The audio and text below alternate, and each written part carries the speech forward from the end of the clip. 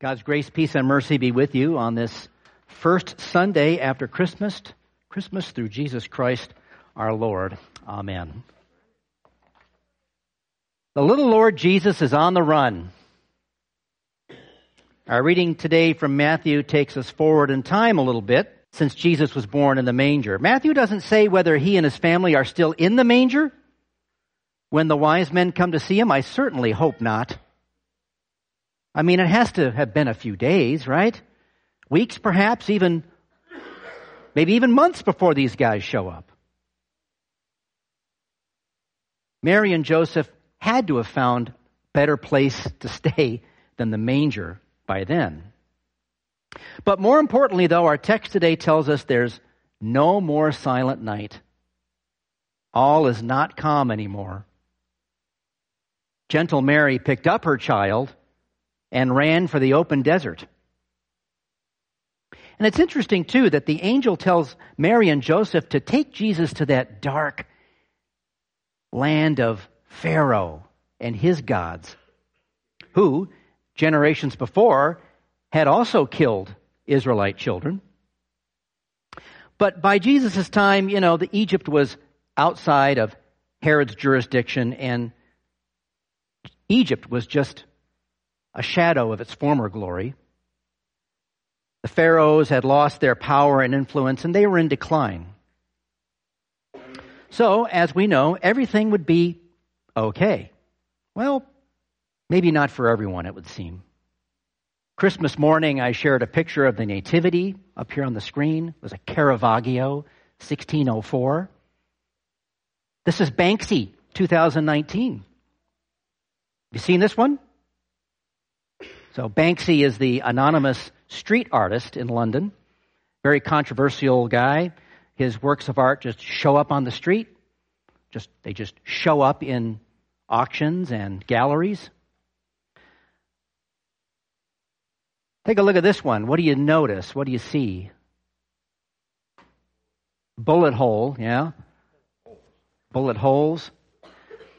The nice thing about art is very rarely does the artist ever tell you what you're supposed to see or what you're supposed to feel when you see his or her work of art. It's just up to the beholder. Looks very political, doesn't it? And I'm not a very political person, so I didn't really see what a lot of people that commented on this saw.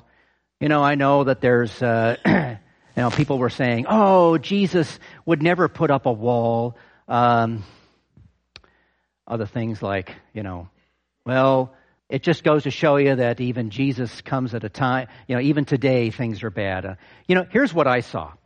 Jesus is a refugee. Jesus and his family are refugees, right?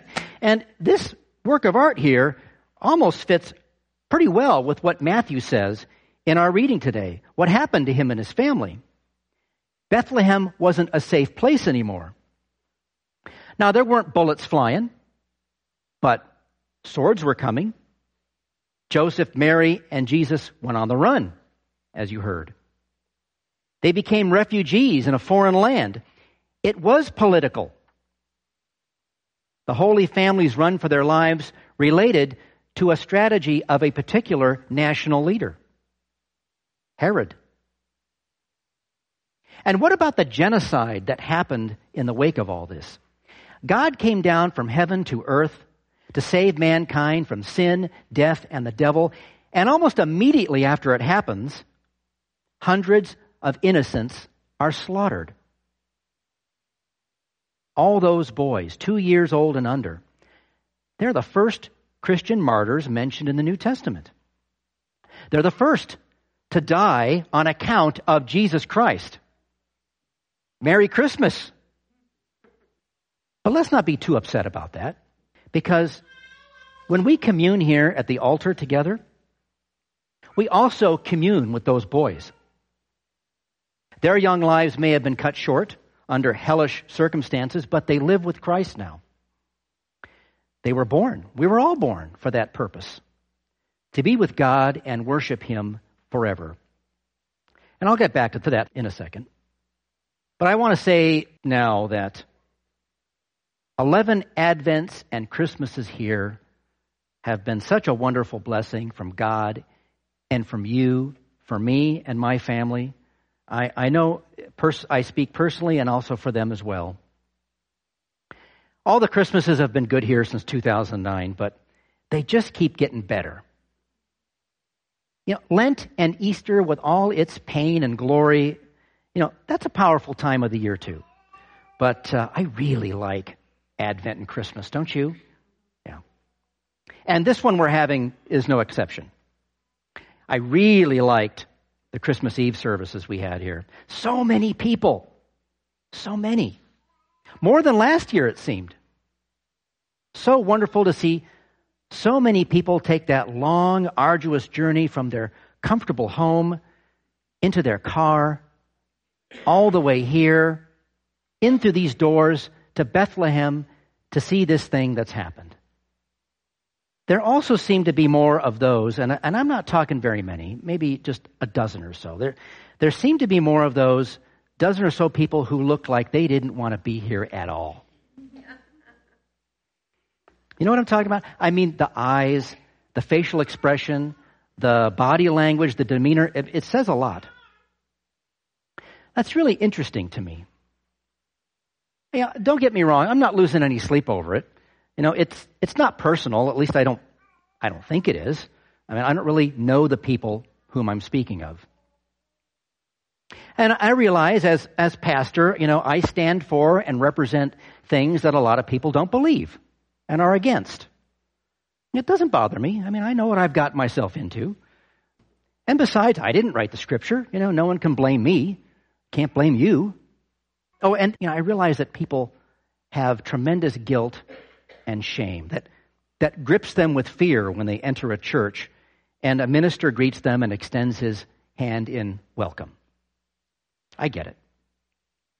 But don't you wish there's more that we could do for them? After 10 years at this, I've found people's averseness to the church is not an easy door to open. And it has to be opened on their side anyways. My door's always open. That's my job, right? And I genuinely like to talk about God and faith and sin and salvation and death and life and whatever to anyone who wants to talk about them. But when the other person's door is shut, there's just no getting in unless they open it. And it's kind of a rare thing. But it kind of gets me thinking, though, about this next decade coming up. Jesus isn't on the run anymore. He's sitting at the right hand of the Father. Now, that's not to say that he's resting on his laurels either. God, the Holy Spirit, is upon us and lives in us. As well as he's on the move. He's on the run in the world, actively searching out those who would hear, listen, and believe, and also receive the gift of faith and life. People may run from him. A great many do, to their own destruction. But many do hear and let the Spirit create faith and welcome him into their lives.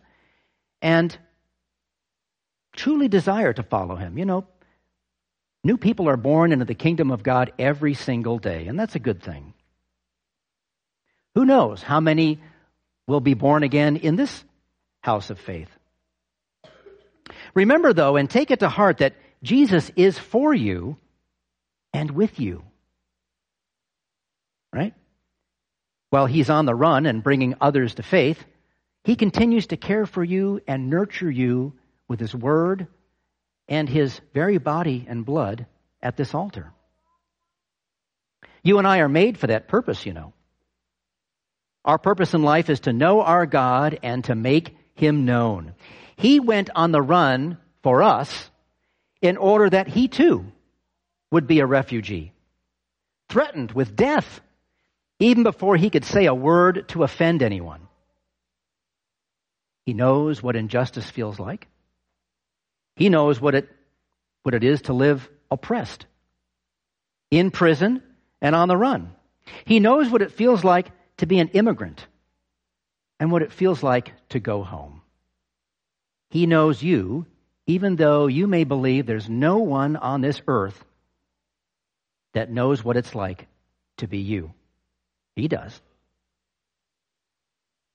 Before we get to heaven, we don't always know where God leads us, where we'll live or where we'll work, who we'll marry and so forth, what school we'll go to. But we can be sure our Lord is with us and that his plans are good.